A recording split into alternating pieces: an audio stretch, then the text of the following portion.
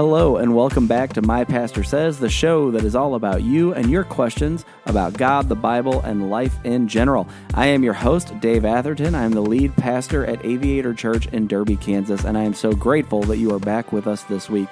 If you would like to have one of your questions answered on the show, please email me at dave@aviatorchurch.com. Again, dave@aviatorchurch.com, and put My Pastor Says as the subject line. And we would love to answer one of your questions on an upcoming episode.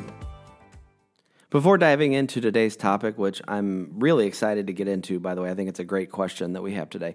I wanted to real quick say thank you again for giving the show a chance. I sit here recording on Saturday this week, a little bit later than usual because of some scheduling issues that I had. And I just wanted to say that as of right now at recording time, we have had 218 downloads on our first two episodes, which is, it's so humbling and it's just really encouraging.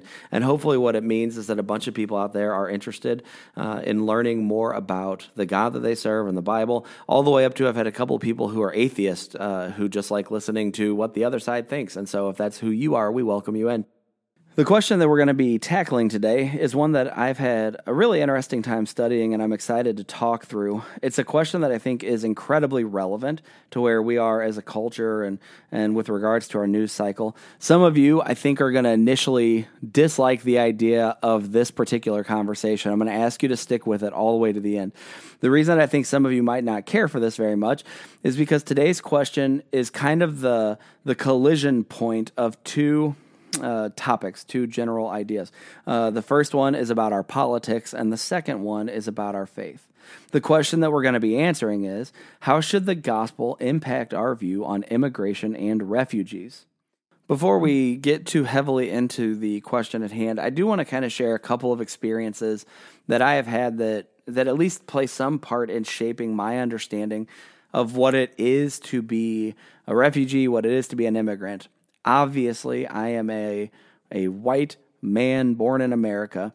I've lived in America my entire life. I have no understanding of what it's like to be forced or feel like it's necessary to leave my home country in search of something better.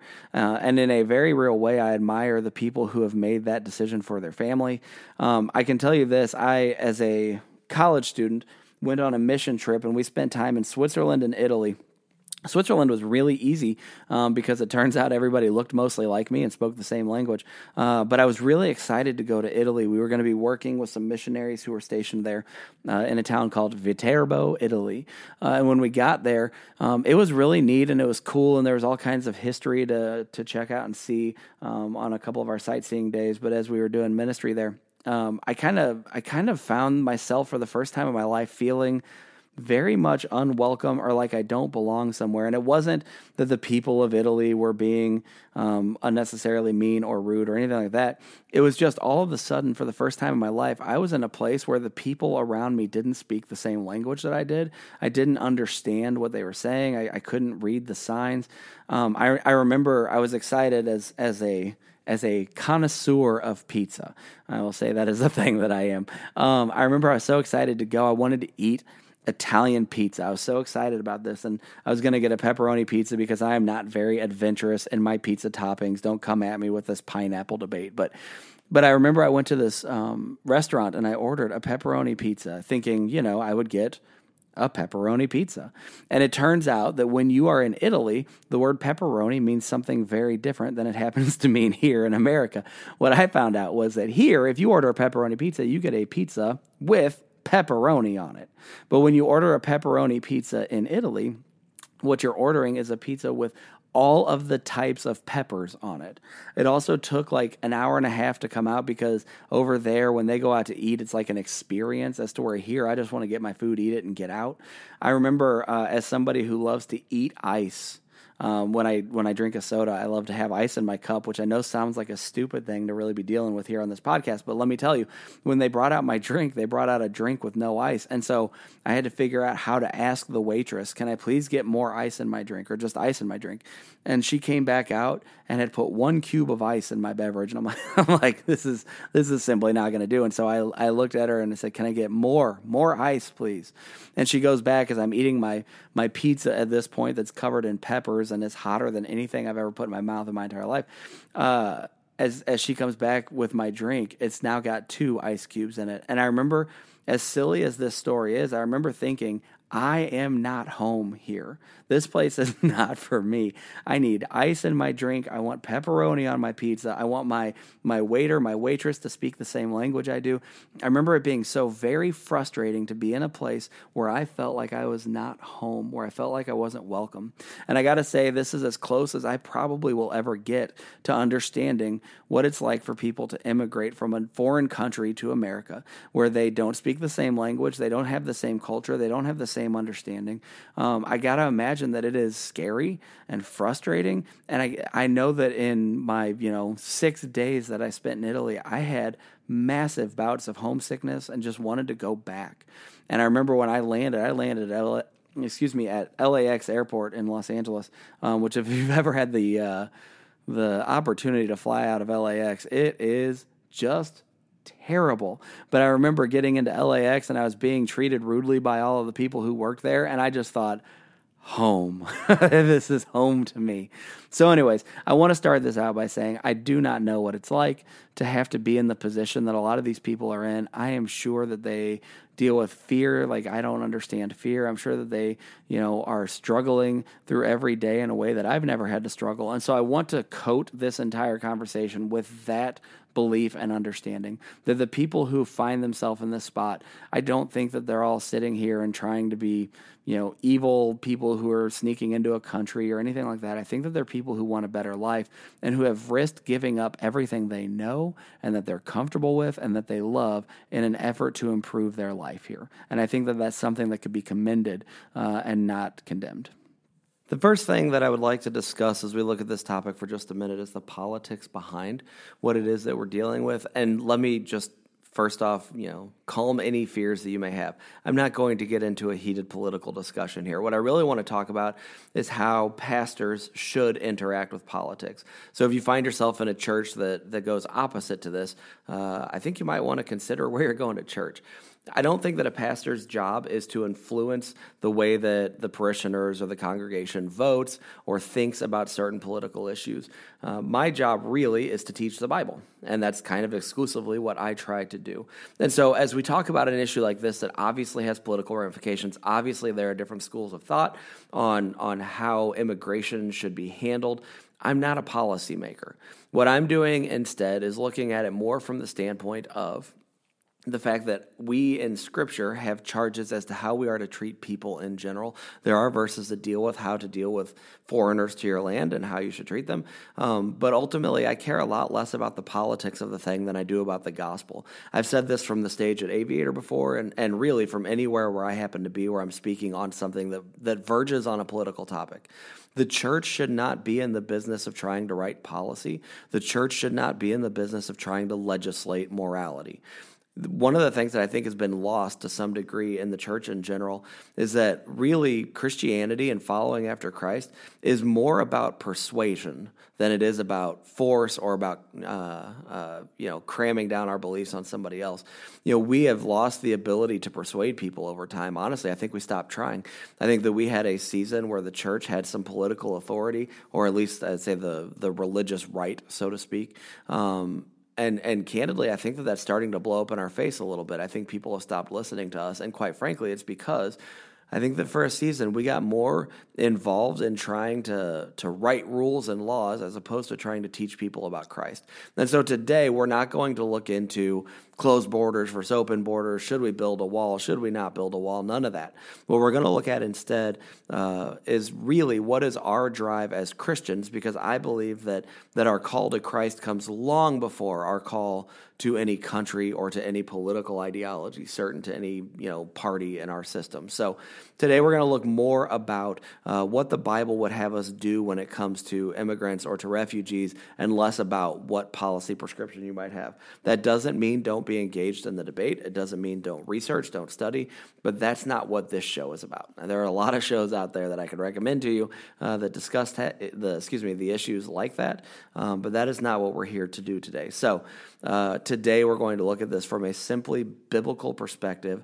How is it that we are to treat people who are immigrants and refugees, and we will let the policy making be left to the hands of the policymakers, or maybe it won't be left in their hands and they'll just yell about it for the next 15 or 20 years. In preparing to talk about this particular topic, I looked at several passages of Scripture that I thought were applicable. And what was interesting, there's a bunch from the Old Testament and a bunch from the New Testament. I'm just going to give you a couple of examples of what I'm talking about. Starting in Leviticus 19, verses 33 and 34, it says this: "When immigrants live in your land with you, you must not cheat them. Any immigrant who lives with you must be treated as if they were one of your own citizens. You must love them as yourself because you were immigrants in the land of Egypt." And then skipping forward to Ephesians in the New Testament, chapter 2, verse 17 through 20, it says that he came and preached peace to you who were far off and peace to those who were near. For through him we both have access in one spirit to the Father. So then you are no longer strangers and aliens, but you are fellow citizens with the saints and the members of the household of God, built on the foundation of the apostles and the prophets, Christ Jesus himself being the cornerstone. So in a couple of different passages, I think what we can see is this: the gospel is a uniting force, not a dividing one. The gospel, even in the Old Testament, I know people love to talk about Old Testament God who was harsh and mean and cruel, but even in the Old Testament, in Leviticus, what we see is the idea is that if an immigrant is living amongst you, you should love them passionately. You should love them in the same way that their God has loved the nation of Israel. And so legitimately, I think we see that consistently throughout Scripture, is that we should be loving immigrants and refugees. But honestly, the passage I want to spend most of our time today on comes out of Matthew chapter 25.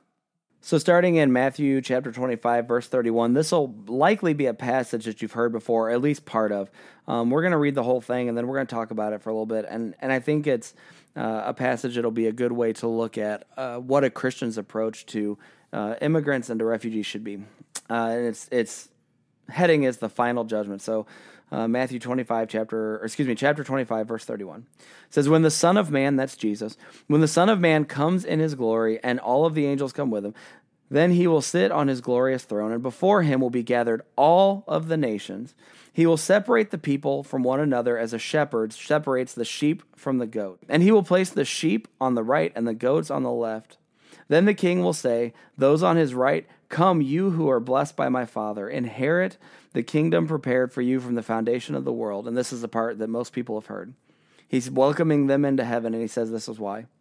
"For I was hungry, and you gave me food. I was thirsty, and you gave me drink. I was a stranger, and you welcomed me in. When I was naked, you clothed me. I was sick, and you visited me. I was in prison, and you came to me." Then the righteous will answer him, and they'll say, "Lord, when did we see you hungry and feed you, or thirsty and give you a drink? And when did we see you a stranger and welcome you, or naked and clothe you? And when did we see you sick or in prison and visit you?" And the king will answer them, "Truly I say to you, just as you did it for one of the least of these, my brothers, you did it for me." Or to me, excuse me. Verse 41, "Then he will say to those on his left, 'Depart from me, you cursed, into the eternal fire prepared for the devil and his angels. For I was hungry, and you gave me no food. I was thirsty, and you gave me no drink. I was a stranger, you did not welcome me. I was naked, and you did not clothe me. Sick and in prison, you did not come to visit me.' Then they will also answer him, saying, 'Lord, when did we see you hungry or thirsty or a stranger or naked or sick or in prison, and that we did not minister to you?' Then he will answer them, saying, 'Truly I say to you, as you did not do this for the least of these, you did not do to me.' And these will go away into eternal punishment, but the righteous will go into eternal life." A couple of things that we need to know about this passage. It starts out and it sounds like it's going to be a parable when it talks about that he's going to separate people like a shepherd separates sheep from the goats. And so a lot of times we tend to think of that and we say, okay, this is parable mode. But he doesn't stick in the parable when he's talking here. And the reality is the rest of the language in this passage does not lend itself to be considered a parable. This shifts from the idea of starting as a parable and goes straight into this just really harsh, brutal teaching about the end days, about judgment. And really, when we see this, the separation, it says, from the sheep to the goats, or from the righteous to the wicked or the cursed, the deciding factor of what group you were put into is how you treated the least of these, how you treated the people who were hurt, who were wounded, who were poor, who were sick, who were in prison, maybe who were immigrants, maybe who were weak, maybe who didn't know the language that you spoke, maybe who were in a tough spot. The dividing line between the righteous and the cursed or the wicked was how you treated people who were in need. I think as we look at this debate and we talk about this topic, I think sometimes we do just that. We consider it a debate. We consider it this thing that we have to get into and we have to make our opinion heard. What a lot of times I think that we forget to do is we forget to consider that this is about people. This is not about a topic called immigration. This is about people called immigrants. It's about people called refugees. And I think that God is consistently clear in his word throughout the Bible, throughout the gospel, that what he really wants more than anything is for us to love people. Now, you can look at this and you can say, oh, so whether or not we love people is how we get into heaven. I thought salvation was not about what we do, but about what God did.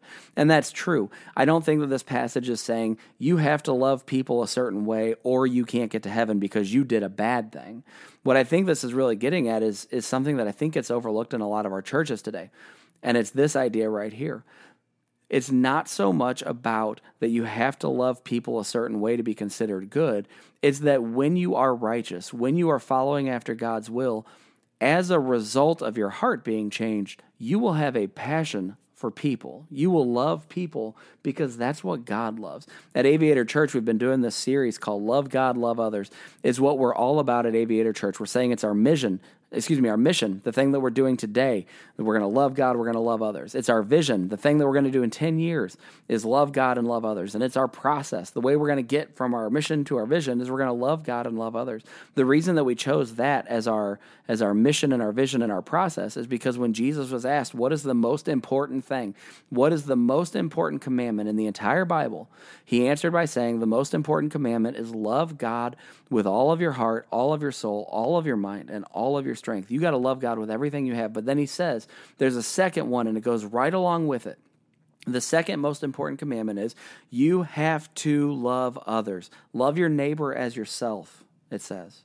And if you're going to love your neighbor as yourself, if you're going to love people the way Jesus loved people, you have to consider who it was that Jesus chose to love. Jesus didn't just deal with the religious elite or with those who looked righteous. As a matter of fact, he did exactly the opposite. Jesus hung out with prostitutes and tax collectors and lepers, the weak, the downtrodden, the poor, the deformed, the invalids. And he did this, honestly, all the way up to the cross. When he is hanging on the cross and he's right next to a thief who is being rightly crucified for his crimes, according to the culture of the day. This thief looks at him and says, remember me when you come into your kingdom. And Jesus says, even today you will be with me in paradise. You see, all the way up until the very end, Jesus loved people. He loved all people, no matter who they were, no matter what their story was, no matter what sins they'd committed, no matter what language they spoke. Jesus loved people. That's what he did. So as we look at this passage and we look at this idea of what we should do with regards to immigrants or refugees, let me tell you what we should do. We should love them radically. We should love them wildly. We should love them and look to serve them. It talks about, I think it's in Matthew 20, Jesus says that the Son of Man did not come to be served, but he came to serve and to give his life as a ransom for many.